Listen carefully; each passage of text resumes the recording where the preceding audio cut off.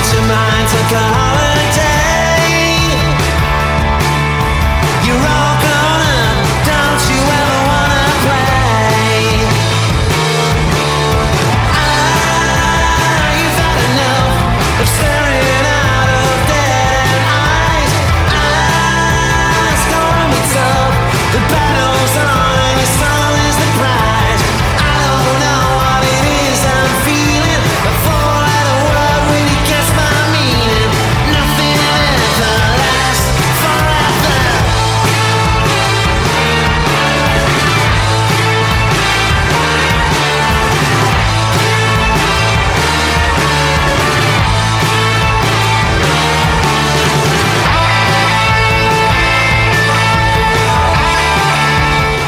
Welcome to the Bolt from the Blue podcast on this very strange morning for me, evening for the guys there in the UK, because obviously the news about Maradona has just come up on my screen. I had no idea. Apparently, obviously, because I've basically just woken up. Everyone is already aware of this devastating news. That's not really what we're here to talk about, though. But yeah, it does give you pause. We're here to talk about Manchester City against Olympiakos and also about the defeat against Tottenham. I'm sure the two guys that I have with me have got things to say about that. Let's introduce them, because first of all, we have from City Fan TV, Ray. Ray, how are you doing? I'm all right, Mike. A little bit tired, but doing all right after. I'll give you let you into a little secret. We won tonight, so I feel just that little bit better. Okay, and we've also got Press Switch Blue Colin Savage as well. Colin, how have you been doing? Good. It's been a long day today. I was literally in one meeting from 9 o'clock till 5:30 with about half an hour's break. Wow. A little bit longer than that. Wow. I'm glad I don't have to go to many meetings. Life at the top. Well, was that a Zoom meeting? So presumably you could turn on your icon and go and have a cup of tea while they're doing it. Yeah. Well, yeah. But anyway, here we go, guys. Before we get into the City games, Ray, Maradona, give us your thoughts. Oh, he's one of the best players I would suggest of all time. He was like a magnet to us as kids growing up in the early 80s. He made you want to watch football games. When he was playing World Cup or whatever, you wanted to watch. You count. Some people say they counted the days down until they could watch Maradona play. Obviously, it was a different era. There wasn't as much football, and it was special watching him play. And he was just an awesome talent. Whether he was playing at Napoli, a couple of Serie A's, he dragged them to. Or whether he was playing for Argentina, and he dragged Argentina kicking and screaming to a World Cup final and a World Cup final win. He was just an awesome talent, and at the time, he was probably the best player I'd ever seen. I was just too young for Pele. Pele was, I think, playing at New York Cosmos when I was getting into football, so I'd missed his heyday. But Maradona, he'll stand the test of time amongst the pantheon of greats that are out there. Like, you can throw any name you want, and Maradona will compare very, very favourably to any name you want to mention. And I believe, Ray, he would be the ex-father-in-law of Aguero, because I think that Aguero's ex-wife, I think, yes, would have been, obviously, Maradona was her father. I think it was Giannina Maradona. Colin, got some memories there? Well, yeah. I mean, as being English, of course, mainly bad ones. Yeah, the hand of God. The hand of God, that other goal he scored was just sublime, wasn't it? You could just only, you could forgive him the handball for that, and you've got to say, Peter Shilton should have done better. I don't forgive him the handball. I don't forgive him that.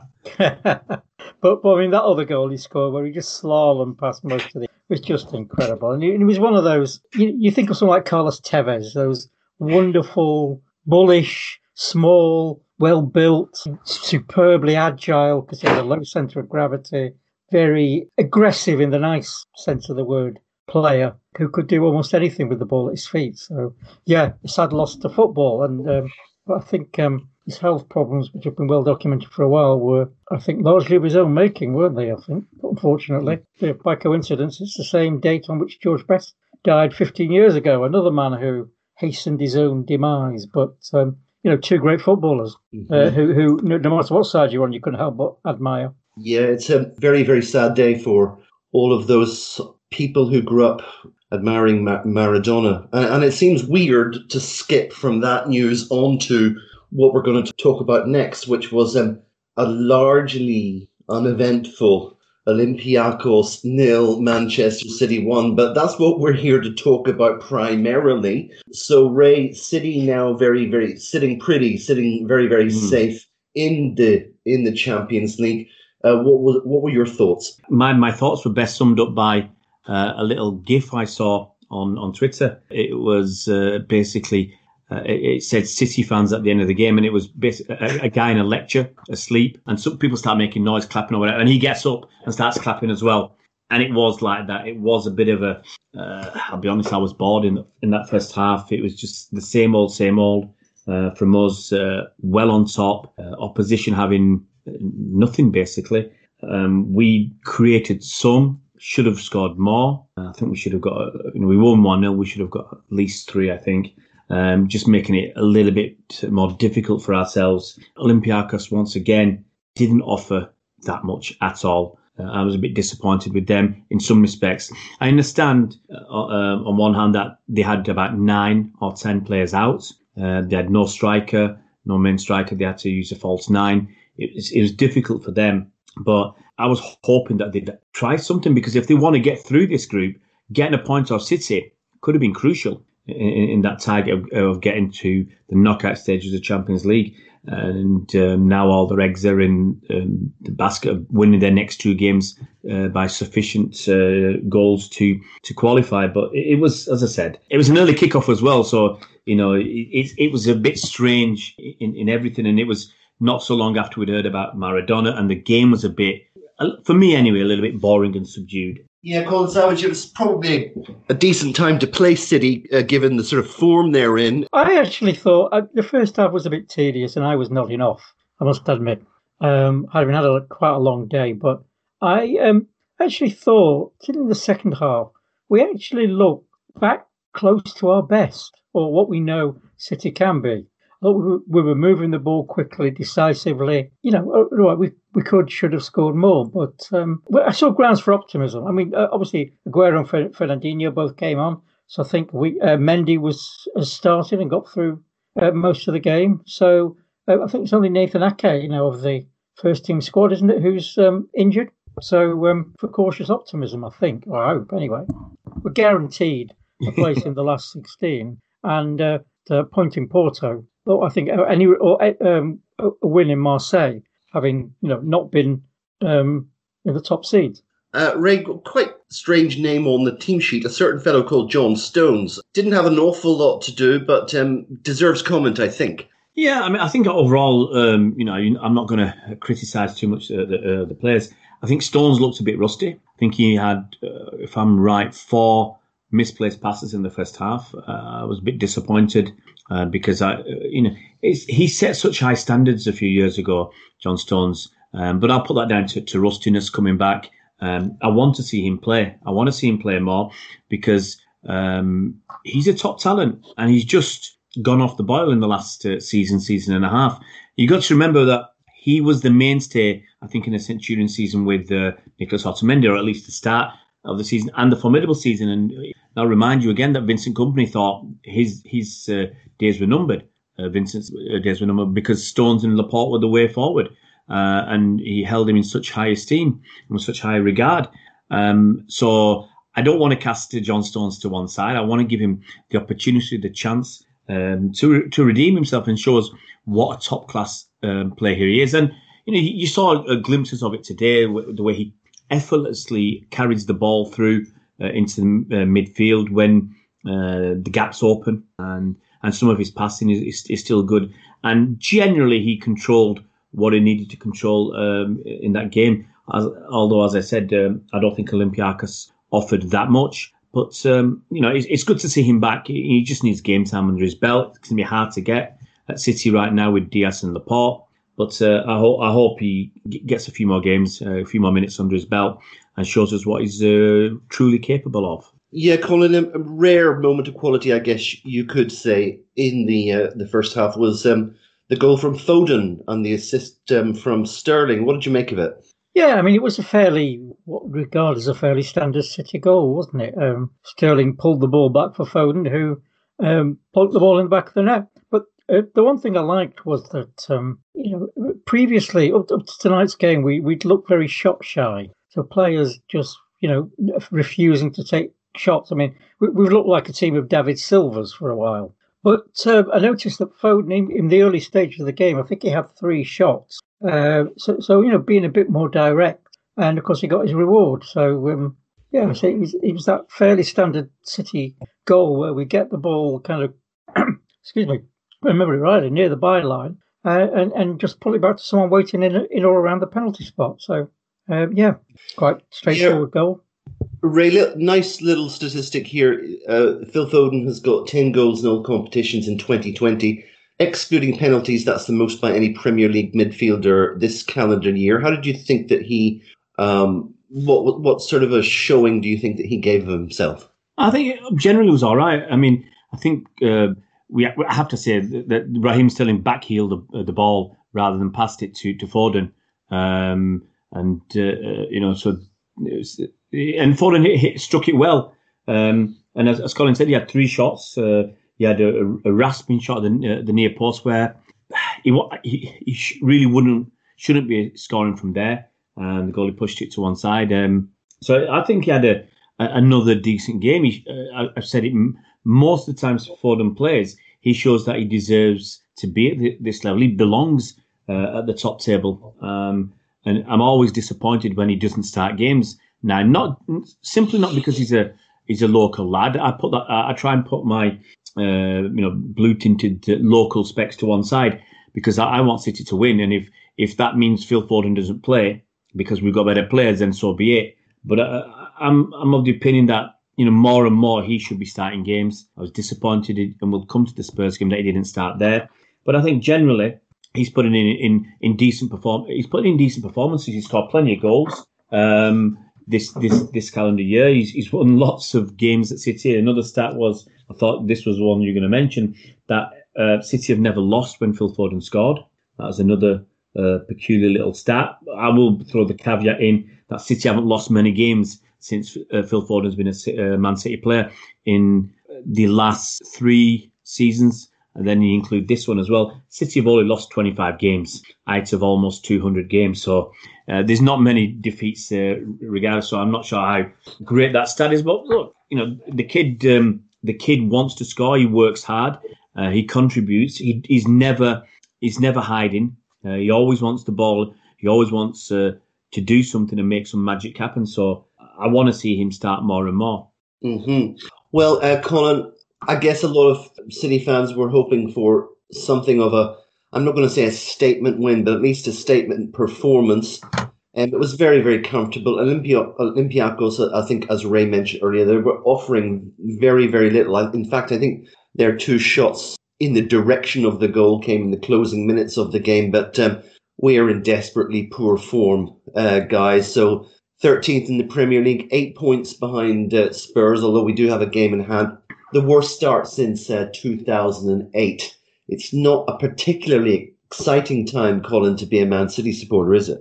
Well, it's all relative, isn't it? We've had worse times. But yeah, it's not. We're not at our best, quite clearly. But we're still, we've still got a chance. I mean, if you look at the table, we're 13th. We've still got a game in hand, which is against Villa, who have fallen back a bit. So, and it's at home, isn't it? So I think you would hope to take 3 points from that game, which would put us up in, let me have a look, 15.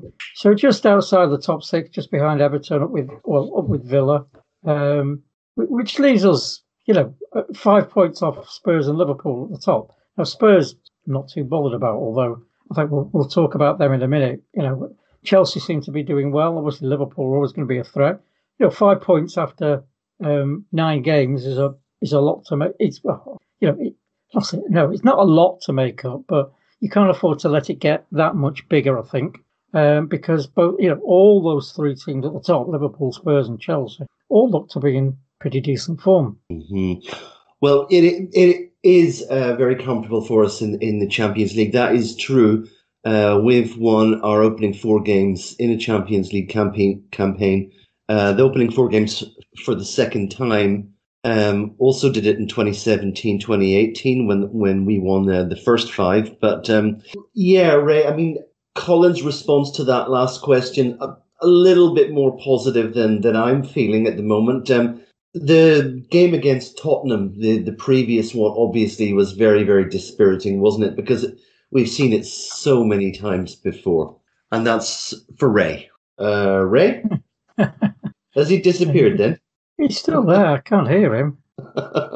Okay. Yeah. Maybe you could. I mean, yeah, it was. It was a disappointing game, but it was entirely predictable the way it played out, because almost Guardiola and Mourinho in many ways were perfect fit for each other's styles. So you've got Guardiola, who believes that possession is key, and that if you've got the ball, the opposition can't do anything with it. Then you've got Mourinho, who believes that possession just leads to mistakes. So give the other team the ball, let them lose it, and then capitalise on it. And I think in many ways, Mourinho's got the perfect team for him. When you look at that team that started, there was Ndombele, Sissoko, and Højbjerg in midfield, who you'd say none of those are, I would say, out and out attacking midfielders. In the mould of, say, someone like Kevin De Bruyne or Lucas Moura or Christian Eriksen, who used to be at Spurs. So all three are largely, I would say, either out and out or largely defensive, and that's the way it worked out. Mourinho was quite happy to sit back and let us have the ball, and we were happy to have the ball. But it was always going to be a question of who scored the goals, and unfortunately, it was Spurs. Mm-hmm. They've also got this newly converted trequartista called Harry Kane. He was quite pivotal in that result. Ray, what do you think? Yeah, he's been pivotal to them their full season here, mainly Harry Kane and Son, and he's been near the top of his game for a few years. I think this season he just seems to be even better. He's doing everything that you'd want from a striker, scoring tons of goals. He's creating tons of goals. He's creating lots of big chances. He's putting in a defensive shift as well. He's the kind of player you, dare I say it, you'd want at City. That isn't ever going to happen. But he's playing really well. He's at the top of his game, and so is Heung-min Son. Both of them are doing wonders this season. If one isn't scoring, the other is, or both of them are assisting. And if anybody plays fantasy football, you've got to have these guys in your team. It doesn't really help, does it, though, Ray? A point that you made when one of our defenders chases into midfield and leaves a huge gap behind him. I'm absolutely livid. I've calmed down since Saturday. Was it Saturday evening? I was on one of our live shows, and it was just spitting blood and thunder. I was. It was extremely disappointed because I had done 2 previews with Tottenham fans about this game, and we all talked about Harry Kane going into midfield and the risk that he goes into midfield and Son goes up front, or the switch. And we had to be aware of that, and we knew Son's pace, and this is where the danger was. And people can look, and people have tried to blame Bernardo Silva for getting on the wrong side of Ndombele, or blame Cancelo for starting to move out wide to go to Aurier when the danger was on the inside. And very few people have had a go or said much about Aymeric Laporte. Now, I don't understand, whether it's something Pep or the coaches have said, you got to stick with Kane, follow him through, or it was a lapse of judgment, because there is, better football judges than me will tell you that the further a player is away from the goal, I really do believe the less of a danger they are. If a player's near the halfway line, generally, I don't think they're in a dangerous position. So when Ndombele got the ball, He was near the halfway line, not dangerous. Okay, people can argue that Bernardo let him make a pass. Yes, but he was near the halfway line. We had so many top quality players to deal with this, and Kane ran into midfield towards the halfway line, and Laporte went with him, and he went with him. Why he's chasing him towards the halfway line, I still do not know. And what he did was he left a huge gap behind him. He didn't tell Diaz that he was going there, and asked Diaz to cover him, and he left a huge hole, and Son just walked into that hole. Another mistake, obviously, Cancelo, he started going out towards Aurier, who was on the right wing near the touchline. There's no danger there. Absolutely no danger. And once he'd made that first movement that way, he was wrong-footed when Son came across him and took up the space left or vacated by Laporte. And Ndombele passes the ball through to Son. And the catalogue of errors continue. Cancelo's trying to get back to Son, and Edison comes charging out way too far, and Son just has to knock the ball under his body, and it goes in. Now, if Edison has come a yard or two off his line, and that's it, narrowed the angles a little bit, Son would have had to score a goal instead of just rolling it under Edison's body. So there's lots of little errors, but for me, the biggest one was Laporte moving out. If Laporte stays where he is, and lets Kane run to the halfway line, as I said, no danger there. And Ndombele can't put that ball through to Son because Laporte's next to him. And then Ndombele's other options probably would be either pass it to Kane, because Kane's in midfield, or put it out wide right to Aurier, no danger. So usually the danger is in the middle of the park where the opposition players are and not at the halfway line. So I'd love to know the reasoning behind Laporte moving out and chasing Kane into midfield. But for me, it was a calamitous goal. It was a really poor goal to concede. I mean, you've said everything I would have said, Ray. It was, and I'll add to that, when the goal that was disallowed a few minutes later. I made notes on that. So you've got Bergwijn, I think, out on the left, and he got Aurier played that crossfield pass, and you think there's not much danger, because at that point you've got Laporte's got Son covered, and Diaz has got Kane covered. So Kyle Walker's about 10 yards behind Bergwijn, and Laporte goes to Harry Kane, leaving Son completely unmarked again, because Cancelo was behind him. And then when the ball comes to Bergwijn, the ball comes to Son, and Laporte turns to go to, I think it's Son, leaving Kane unmarked, but Laporte has no chance of getting to Son to stop him. So Laporte's just wandering around the penalty area like a drunk. And, where is this Rolls Royce of a player that we've seen? And the other thing it showed up, the first goal and that, fortunately, we got away with that one because Kane was offside. Defensive organisation, where is it? And I've said this before. You see teams come at us and everyone loses their heads. Yeah. There's no one saying, you do this, you do that, you stay with him, I'll pick him up. Everyone just runs around like a headless chicken. And we see it time and time and time again. It's like they got brains made out of blancmange, because, Laporte, like you talk about this, Rolls Royce defenders, or, Diaz and Laporte are supposed to be top class.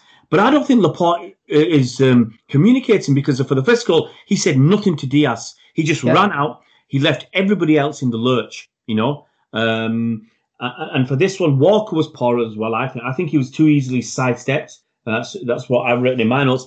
And you're right, Colin, we were so lucky because, Kane was unmarked. He had no reason to be offside, no reason whatsoever. And it was really poor from Kane that he allowed himself to drift offside, because, they ripped through us. And Gabriel Jesus standard, wasn't it?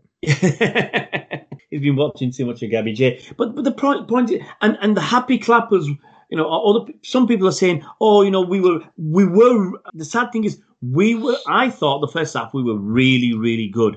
We were moving quickly. We were quite creative. We were putting them under a lot of pressure. But once again, our team has 2 or 3 opportunities and they rip us to shreds. And Spurs, I've got them 3 times within 25 minutes. I've written Spurs slice through City after a Cancelo mistake. Whenever we make a mistake, teams are just charging out.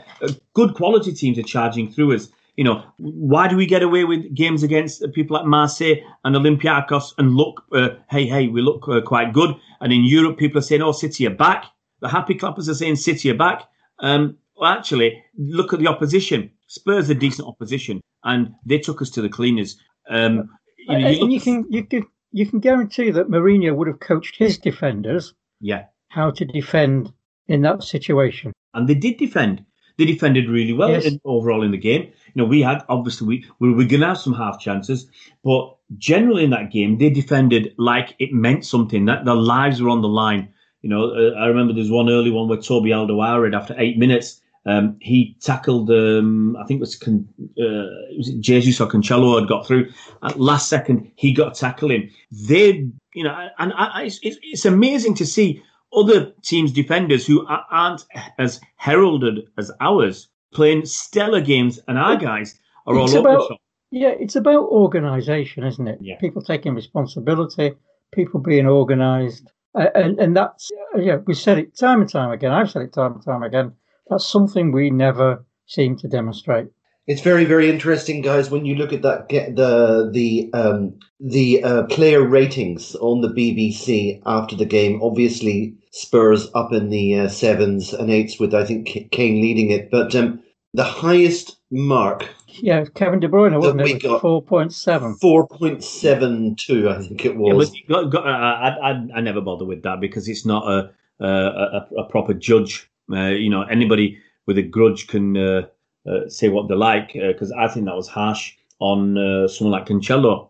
I thought he had a decent game. I thought he was one of our most creative players on the pitch. So I think you know, the BBC. Come on, Mike. They're not the best judge for player ratings when it's when anybody's allowed to just come on and give their player ratings. I mean, come on, for God's sake. Whenever a Liverpool player's there, I'm giving 1s and 2s. So even if Liverpool are winning 5-0, I'm still giving 1s and 2s. So anybody else can do the same for City. Well, yeah, it's absolutely true. I mean, Cancelo is quietly becoming your go-to left back. Anyone else, Colin, that comes out of this particular game with any great distinction? I don't think so, to be honest. So Kevin De Bruyne, I think, was Cancelo with the best of a pretty poor bunt. But I mean, Kevin De Bruyne looked heavy-legged as well. I mean, that second goal, Kevin De Bruyne has been on for 65 minutes. Lo Celso has just come on, and he left Kevin De Bruyne in his wake. Well, Kevin didn't see him. I don't think Kevin saw him till it was too late. Kevin was just going to do his normal jog back, and Lo Celso ran past him. Kevin didn't know he was there. Kevin had about probably 4 or 5 yards on him, the starting position. But again, it's about players being aware, players being organised, players being drilled to pick runners up. You think back to Samir Nasri in the QPR game, when Jamie Mackey scored the QPR second goal, who again wasn't aware of Mackey making the run and was about 10 yards behind him. And but I think Kevin De Bruyne at that point was physically and mentally shattered. Yeah. I'll give him that excuse. But even he's not, he was nowhere near his best. And I don't think he quite has been for a while. But many of his passes were going astray. I mean, I think I made a joke about his main objective seems to be to win corners in that Spurs game. Not actually create something. There's one great ball in for, the disallowed goal, our disallowed goal. That was a great ball in. But, we aren't seeing enough of that. We set the bar high for Kevin De Bruyne, don't we? I mean, probably the best midfield player in Europe at the moment. So, anything that falls below a 10 out of 10, 9 out of 10 for him is poor, I guess, by his standard. But, he's been pulling 5s and 6s recently for me. Yeah. I've got to mention Edison again, because once again, he came charging out of his goal, and all the player had to do was pass the ball under him or around him, and it's a goal, rather than come a yard or two off your line and make him score. I find that extremely disappointing. It's weird, but maybe it's sometimes a bit harsh, because the number of times Edison does come out early and saves us by by coming out early. So it is a risk. It's a big risk to come out early. And when you get it wrong, we saw with Son. Son just had to place it under his body rather than score a goal. And the same with Lo Celso. Yeah. I think Lo Celso, even though he'd just come on the pitch, he'd done a 17-yard run. So his legs would have started to tire. And I would have much preferred him having to have a proper shot to beat Edison than just roll it past him. Well, they do say strikers aim between the keeper's legs because they know that's a weak spot. Not literally between, literally between the legs, not figuratively between the legs, of course. What I meant to say. I read something about this, and the other weak spot is chest level. So, their arms would normally be up. If you put it down about kind of rib cage, bottom of the rib cage level, goalkeepers struggle to adapt to that. Mm-hmm. So they both guys picked the spot, but Edison made it very easy for them. Ray, controversial question here, because obviously between this pod and the last one, we got the news that Pep Guardiola signed a new 2-year contract. And at the time, I would say that the majority of City fans were quite celebratory. After the defeat against Tottenham, then the things went back the other way, and we thought, oh my gosh, we're locked into this for the next 2 years. What's your view? Well, we're not locked into it. I've said, obviously we talked about Pep's situation for many, many months now, because until something was decided, we just don't know. But I remind you of an ex-City manager, Manuel Pellegrini. He signed a contract extension for 1 year. We all knew he wasn't going to stay because Pep was coming, but he signed that 1 year contract extension to allay everybody's fears and let the players know that he was, going to be around. But the fans, we all knew that Pep was coming. And this could easily be exactly the same. It could easily be exactly the same. Pep says, I'm signing whatever he signed, a 1 year with the option of another or two. I've not even looked into that. But he could just, in 6 months' time, say, well, I'm not doing well enough. I don't deserve it. I'm off. And there's nothing we can do. Or we can turn around and say, Pep, we've not even made top 4. We got knocked out in the round of 16 in the Champions League. We failed at the quarterfinals of the Carabao Cup and didn't get past the third round of the FA Cup. You're gone. So, contracts mean nothing. It gives you a little bit of reassurance, that the players will probably think, as I've said many times, not everybody will like Pep. They won't like his methods or whatever. And there'll be one or two players at least who are thinking Pep's gone at the end of the season. I might not, I'll outlast him. I've got a 5-year contract or 3 years after my contract. I'll outlast Pep and I'll wait and put my effort in for the new guy. I'm not in his good books for whatever reason. I'm not in his favour. So why should I bust a gut? I'll wait for the next guy, keep drawing my wages, and I'll put the effort in. Then now that Pep's going to be sticking around, those players, I don't think there's many, they'll either have to say, well, I'm going to have to book up my ideas if I want to play, or I'm going to have to leave at the end of the summer or in January or whenever. So it means now, on one hand, it's good to have Pep, but it's difficult to know where he is on the cycle, because the first season with us, it was a poor season. We started off like a house on fire, and then it just collapsed like a house of cards. And we were lucky to make, Champions League at the end of the day, and we were worried. And then suddenly, what was going to happen the following season? He spends a bit of money, and bang, we, Centurions. Next season, bang, we're Formidables. And so now we're on the downside. And the question we've got to ask ourselves, is the hill just continuously going to go down? Because we are worse than last season. There's no question about it. Even last season where we weren't at our best, we struggled, especially in the first 6 months, to win 3 games on the bounce, or more than 3 games on the bounce. We were still scoring lots of goals, creating lots of chances. This season, we are worse. So are we still on the slide? Is there ever going to be an upside? Is Pep going to... is there a valley somewhere and he's going to start to rise again? We don't know. People are... I read obviously a lot on social media. People are expecting Pep. They say, it'll be a couple of games. We'll be back. Well, I haven't seen anything to show that we'll be back.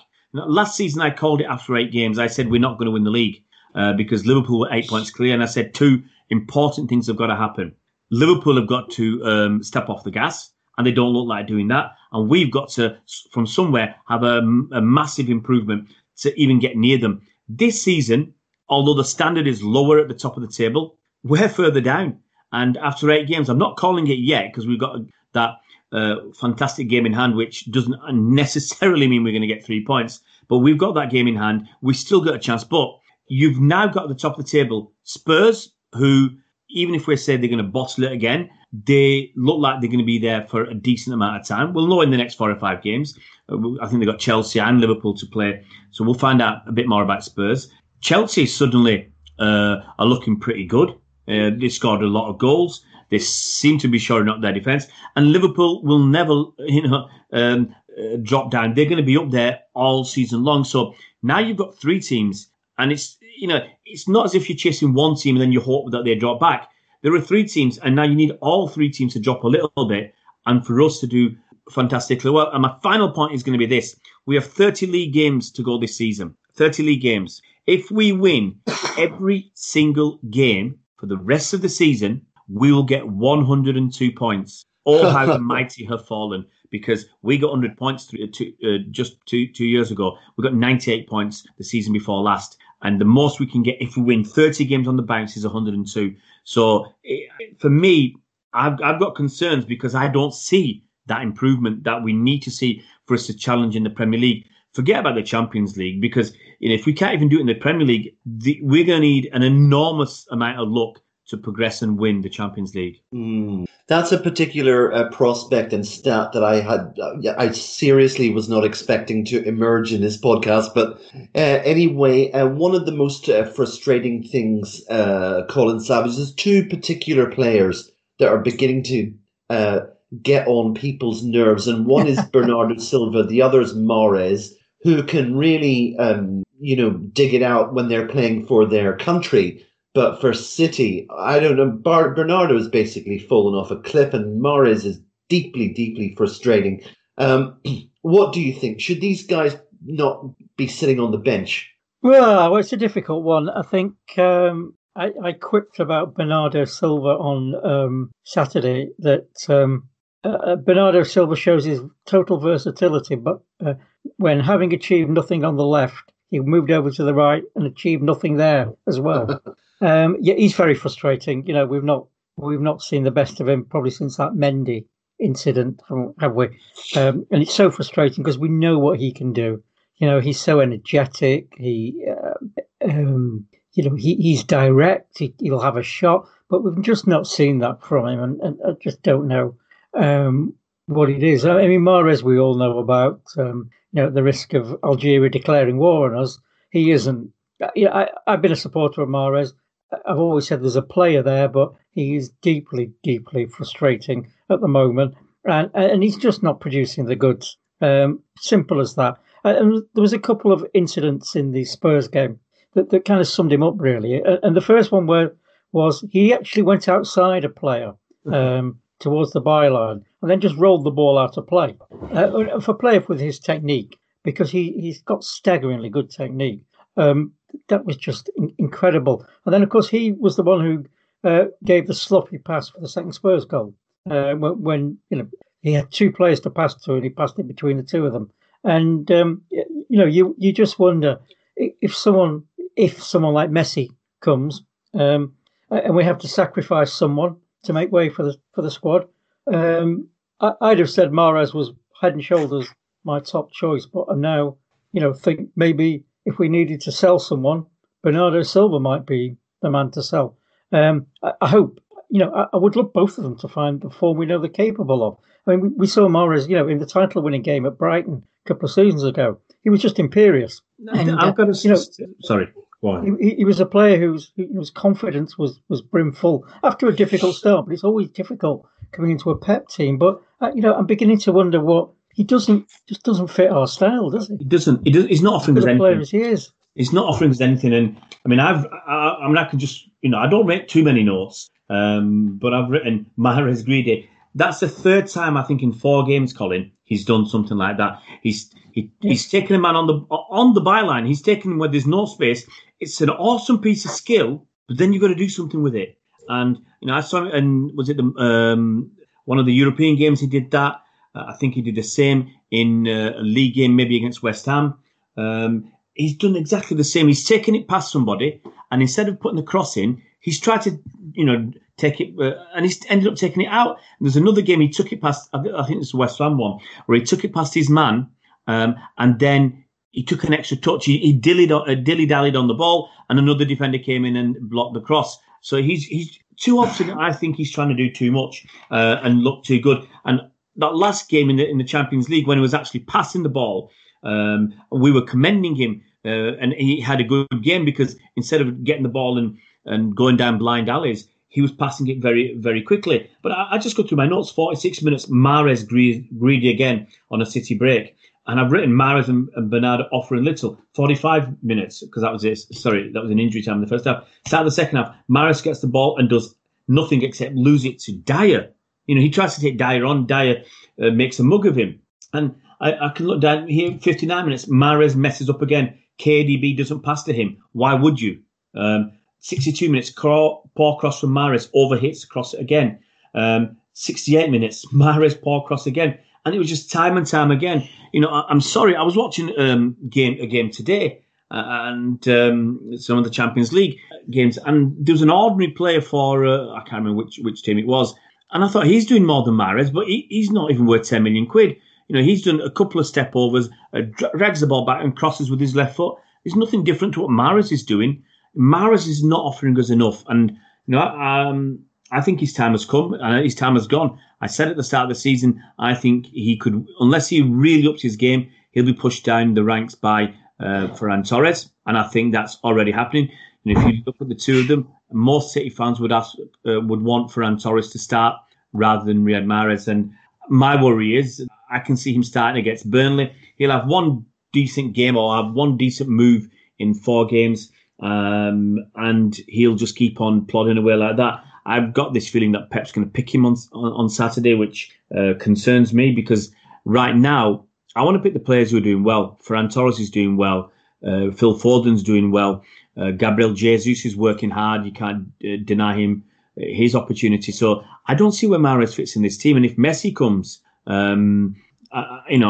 he goes further down the pecking order. And if we put Cancelo on the right-hand side instead of Walker, Walker will do a better job on the right wing than Riyad Mahrez. There's no question about that. So, where does he fit into this team? Nowhere. Mm-hmm. I read something very interesting from Guillaume Balage, and he was basically adding his tuppence worth into the whole question of whether following Pep's contract extension that Messi would come. But that wasn't really so much the interesting thing, because Balage argued that one of the reasons why Pep signed 2 years instead of the token one that Ray alluded to was that Pep has never had to rebuild a team. And Balage said that at Manchester City, pretty much everyone is transferable except 5 or 6 players. I did my own little count, and it's more like 9 or 10 that you would consider not sellable. But does it give you any sort of crumbs of comfort and optimism that might be part of Pep's remit to ship a bunch of players out and bring new players in the summer, Colin? Well, I hope so. I hope Pep isn't staying just to tinker around the edges. And I think my view on the contract extension was I was questioning whether it was the right thing to do, but only on the grounds that can Pep revitalise the squad? It's not just a question of bringing players in. It's a question of motivating the players you've got. You look at Bernardo Silva. We know he's not a bad player. We know he's a very, very good player. We bought him because he was a good player. But he's done nothing for 18 months. We look at Mahrez. Occasional flashes of brilliance, but done nothing. You look at 1 or 2 other players who, Rodri's not really. I don't have a problem with Rodri particularly. He's not Fernandinho, but then no one is. He is what he is, but he's not developing as a player. And that kind of worries me slightly. So I've got to trust that Pep has got the fire in his belly to do the job, and he's not just doing it because I'll give it another couple of years. I hope he's doing it to actually rebuild the squad. I mean, he's been at City longer than he's been anywhere now. you say he's never rebuilt a team from scratch. So I hope that's what he's going to do. And I hope he's got the fire in his belly, and I hope he can inspire the players, because we've all seen, there's been very few exceptions.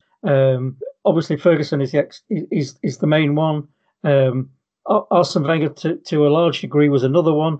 Managers who can outlast that cycle of one or maybe two teams. Ferguson did it time and time again. Wenger did it, although increasingly less successfully, I think. But managers tend to have a lifespan at a team. And I always compare it to Peter Reid, who came in, did a great job. It wasn't pretty, him and Sam Ellis. They weren't playing Pep Guardiola's sophisticated football, but he got the players playing, and he got a team together, which, we finished top 6 2 years running. And then I think I suspect Peter Reid was a very much an Ephraim Blinder of a manager, who would be quite aggressive with the players. Obviously, take them out for a few drinks, do some bonding, but be quite aggressive with the players and make them fear him a little. But that fear wears off. And I think a lot of managers, the majority of managers, get to a point maybe 3-4 years in where they lack the ability, not they lack the ability, but there's not the same rapport or the same relationship with the players. Maybe the players aren't listening to them anymore. Maybe they've just the technique of making players fear you a bit has worn off, and players realise actually, they don't need to fear you. I don't know what it is. I think it would be different for many different managers, but I'm hoping that Pep hasn't got to that point. But on Saturday, I think Ray said as well, a particularly galling defeat. When you watch it on TV, I always say there's kind of two different emotions. When you're at the game, you can take a defeat in your stride a bit better because you've got people around you. You're all moaning. People are laughing at you for moaning. When you watch it on TV and it's just you do tend to take things a bit more to heart, I think, because you haven't got, you haven't got that whole group around you, and you haven't had the day out because football's about the day out. I think watching on TV does make you more emotive about the game. It does make it more emotive, and I think a lot of people are in the same situation on Saturday, questioning whether we've done the right thing. I say tonight, I thought we looked cautiously optimistic that we looked to be getting back to our best of moving the ball quickly, particularly in the first half. So we'll see what happens. The thing is, it's going to be interesting to see. But I think there's some players who Pep's staying, and sometimes I think players think, oh well, he's going in a year, I don't need to bother. I'll save it for the next guy. No, knowing he's staying, it'll be interesting to see the reaction from some players. And I think if you don't get a reaction, then I don't care who you are, you're up for sale. Yeah. What worries me is against Spurs, we had 20 shots. 20 shots. And did we test Lloris in any of those? There was one in injury time where we had Diaz had a header, I think, and he went straight into Lloris. We didn't test him at all. Tonight, 20 shots. So we won 1-0 against Olympiakos. We had much better chances. We should have scored more. But what worries me is, and it's one of these where I always say it's a fine line between being a genius and being an idiot, okay? And Pep always walks along that line. And sometimes, we've been fortunate that most of the time he's been on the side of genius, but sometimes he goes on the side of a fool.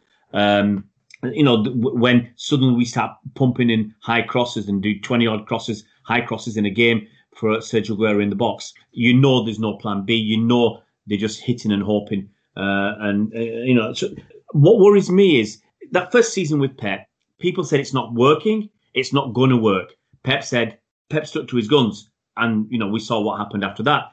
The worry is we're seeing things not working again, and the concern is it's happening again and again. It's happening time and again. Against Spurs, I saw a map of where the average positions of the players were. We were very narrow, very narrow. That made it easy for Spurs to deal with us. And I saw a map when we beat them a few seasons ago, 4-1. Our fullbacks were on the line. We're on the basically on the like wingers, but they were really wide. They were on the touchline. Our wingers were further down the pitch on the touchline.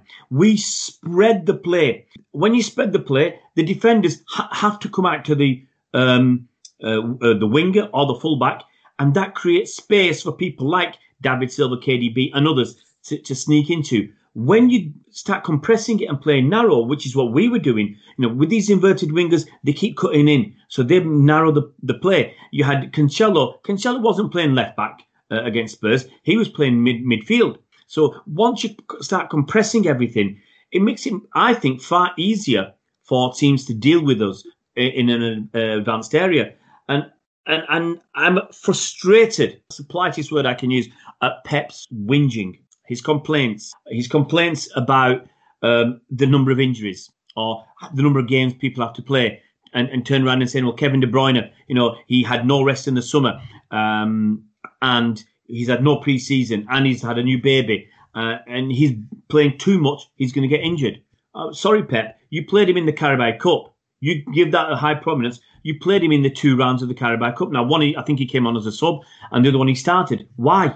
Give him a rest. You can't on one hand complain, we haven't got 5 subs, complains Pep. Well, Pep, the game that you complained in the press conference afterwards that we're not allowed 5 subs, you use 1 sub. Stop whinging about it. Stop complaining. And the last point, this is my rant-a-thon. Why on earth was Sergio Aguero on the bench against Spurs? I accept he's not fit enough to start the game. Why on earth was he on the bench at all? Because we were losing that game. We needed goals. We had the subs, we could make them, and Sergio Aguero didn't come off the bench. So if he's not, in my opinion, if he's not fit enough to come off the bench, why is he on the bench in the first place? Give somebody else a chance. Maybe give some kids a chance. And loath as I am to commend Liverpool, Liverpool looked at their Champions League game tonight. They're on 9 points, okay? They need 1 more win to qualify from the group. They played with only 4 or 5 first-teamers. They've changed their team around. Left a lot of players out. Left some big players in, like Salah's coming back. 2-0 though. Sorry? They lost, but it doesn't matter. Mike, it doesn't matter. That's true. They're going to get through the Champions League. They've said we have 3 games to get 3 points in the Champions League, okay? And we got Midgetland. Is it not Midget? Is it Midgetland? Oh, we got one team that's there just for the kicks. They're going to get absolutely pummeling. So we're not worried, okay? If we have to turn it on, we'll turn it on. But so they started with only 4 or 5 first teamers, whereas we're going into this game. And I said before the game, we've got Edison. Why is Edison starting? Why can't Zach Steffen start? Why are we getting too many first-team players that we want for the game against Burnley starting, where, in all reality, our Champions League, we should not even be thinking about Champions League till February, and we're putting out a pretty strong team tonight instead of saving them for the weekend. Right now, we've got almost a month where we've got 2 Champions League games. We shouldn't even be bothered about that. We should be totally focused on the league because, whilst Pep's looking the other way, looking at the Champions League or whatever, we're falling behind in the league. We should be focused 100% on the league. Our best teams in the league. We've got 1 Carabao Cup game quarter-final just before Christmas. Focus on that as well because the semi-finals are in, I think, January. And it's 2-legged affair, if I'm right. I think it's still a 2-legged affair. And City will beat most teams over 2 legs. So focus on what's important. Right now, we're dropping down the table. It's the league that's important. And give some kids a chance. And, I'll commend Klopp for that because he's rested his important players. He's given some kids a chance and to see what they're like. They lost the game against a good Atlanta side, but they've got 2 more games to qualify. And it's the same with City. I don't know why we couldn't have done the same. We're never going to find out what these kids are like. Really, bringing Tommy Doyle on for 4 minutes plus added on time. We're not going to find out anything about him. Okay, it's great that Tommy Doyle had a game today on his grandfather's birthday. It would have been his grandfather Mike Doyle's, I think, 74th birthday today. That sadly passed away. So it's nice for the kid and all that. But surely we can put kids on for a little bit longer. So I am frustrated with some of the decisions Pep makes. I'm not a coach, so I'm not coming in there with any real authority. But just looking at it as a fan, as a concerned, genuine fan, I am concerned that we're making the same mistakes. I want to see a light at the end of the tunnel, and right now I can't see that. Yeah, Colin, it's just, this is the thing that I think that is a little bit galling for most City supporters is that Pep has got tactical flexibility within a game, but the system of both inverted fullbacks and inverted wide forwards is not working out. It's compressing the play, as Ray said, and he's a real stubborn piece of work, isn't he, Pep? Yeah, certainly the inverted wingers, because when we've been most successful, we have people like Sane and Sterling out wide. We've had the ball kind of, to the right or to the left, and we've fashioned a space inside the opposition fullback, and that for me has been our trademark. If you look back to the 6-1 at Old Trafford, I think the first couple of goals were of that sort of type, where we've played the ball in either out to a winger who's wide or kind of straight in to someone who's running in on the diagonal, and we've been so successful using that. Yet the inverted wingers, and Mahrez, again, we're back to Mahrez. We know what he's going to do. He's going to pick up the ball. He's going to come inside and narrow the play. And we're making it so easy for teams to play against us. And all right, you can perhaps say that teams maybe have worked out how to play against our classic style, but it still works, and it is very frustrating. Yeah, and again, when you look at the so-called inverted fullbacks, and you see again for that Spurs second goal, Walker was, along with Gabriel Jesus, highest player up the pitch when we lost that ball, and of course he was nowhere in sight when the ball came back. And we've already tried, Cancelo in midfield. I think he's a great player, Cancelo, but who's picking up that left hand side? And we saw it again with that first goal, particularly the goal that was disallowed. We haven't got the organisation to cope. So either we should play three at the back and keep three at the back, or I don't know. And perhaps we're missing Fernandinho a little bit, whose unparalleled ability to spot danger and break it up helps as well. I don't know, but I say this is why I'm a bit fearful about the 2-year contract extension. And let me say, we'll never get a better manager than Pep. Pep must be one of the greatest managers of the modern era. We'll never get a better manager, but sometimes you need someone to just freshen it up a little bit. And again, this whole thing, he seems to be persisting with ideas that we can patently see aren't working. So I hope we get it right. Obviously, I hope we get it right. I hope we go back to being the ruthless team we have been. And but like Ray, I'm worried at the moment. Yeah, Ray, it's quite interesting because in former times, if you look at the string of fixtures that City have coming up, you'd be licking your lips and thinking, right, here we go, we're going to go on a run here. You don't really quite have that confidence this time, do you? But it does seem to be beginning with Burnley, a string of very winnable games. Yeah, I mean, you're absolutely right, Mike. We've got Burnley, we've got Porto. That's probably a tougher one. But we've got Fulham after that as well, and then we'll have Marseille as well. So you in days gone by, your years gone by, we'd say that's 4 wins. There's no question about that. There's nothing else but 4 wins there. And then we've got the dirty one we've got Man United, haven't we? So we look at the games that are coming up. Generally, they're easy because not easy, but you know what I mean. We got Man United, then we got West Brom. We'll have a tough game away at Southampton. Then they got the Carabao Cup quarter final against Arsenal. That's going to be tough. You'd look at games like on Boxing Day against Newcastle. You'd think we've got that. Everton in seasons gone by, we'd expect to have a tough game, but come away with 3 points. So I'm looking at all those games. I'm thinking, in our next 6 or 7 league games, we've got, I think, 2 tough ones in Man United and Southampton. But we've got also about 5 eminently winnable games against teams like Burnley, Fulham, West Brom, and Newcastle. So to be honest, if we want to win anything, if we want to have a chance in the league, we're going to have to start beating the top teams. If you look at the teams that we played at the top and what's happened, I mean, Spurs have beaten us, and Liverpool, we drew with them. But that's got to be a concern that Leicester up at the top of the table. Look at the way Leicester spanked us, and look at the way Liverpool played against Leicester with a few of their top players missing. No Van Dijk. They're playing with a midfielder in defence. No Trent Alexander-Arnold. No Mohamed Salah. No Jordan Henderson. So you take away about 4 or 5 of their important players, and they smash Leicester 3-0, and Leicester were never in that game. So there's a different level, and City fans don't want to acknowledge it and admit it. But right now, Liverpool are miles clear of City, miles clear. And my concern is, I can't see us.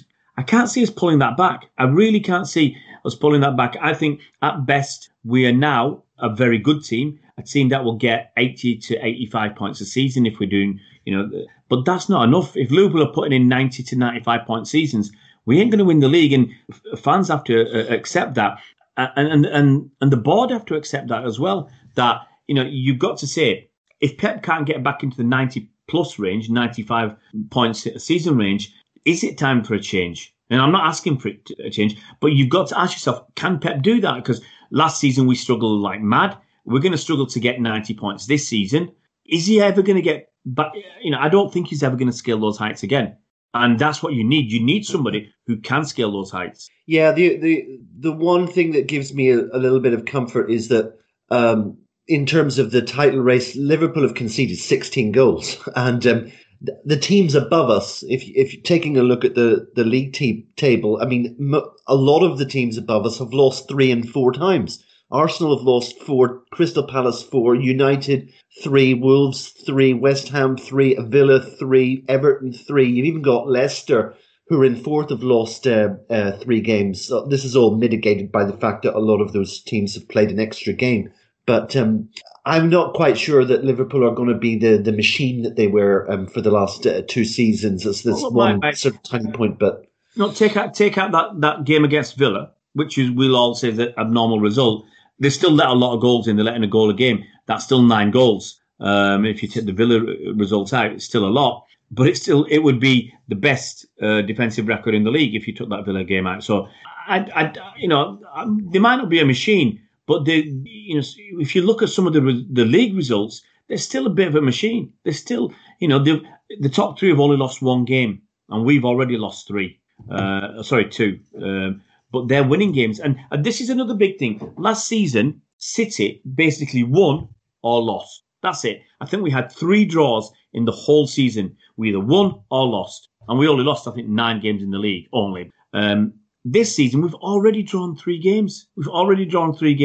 So, it's a worry. And throw on top of that, the number of big chances we've created is not worth writing home about.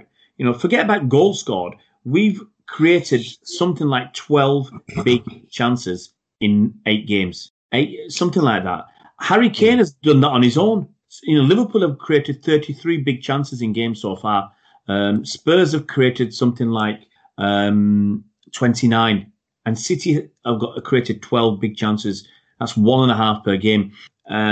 So you've got to be concerned that Pep's still banging his head against the door, but he's changed some things which I don't think have worked, but he still wants to do it his way. And he's got the record of having done it once before, so that's why people stay quiet. But at what point do you start questioning it? At what point do you say, this isn't working?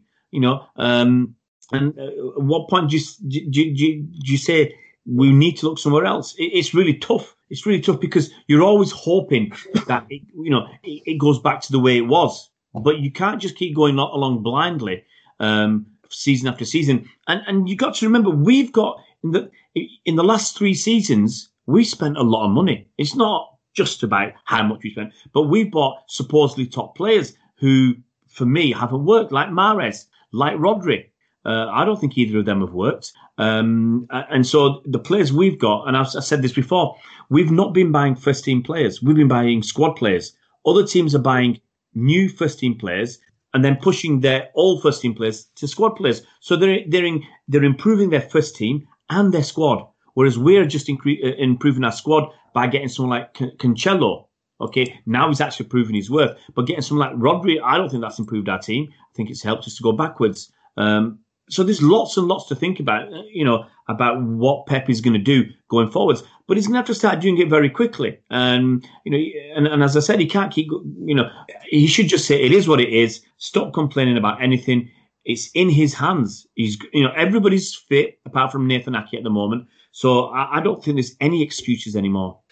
Well, let's try to finish on a positive note, guys. I think we're over the hour mark now, and we need to sort of bring this to a head. But as I mentioned before, a string of very winnable results, and let's just hope that City can recover that clinical edge. This really is the thing, guys, and we all know it. We're just so blunt up front, and hopefully just clutching at whatever straws I can here. Obviously got a little bit of time on the pitch for Sergio Aguero in the game against Olympiakos. So unfortunately, it usually does take him a few games to get back in his stride, and let's hope that he can do that as soon as possible. So Ray, thank you very much for coming on. Always a pleasure, Mike. Always a pleasure. And the same to you, Colin.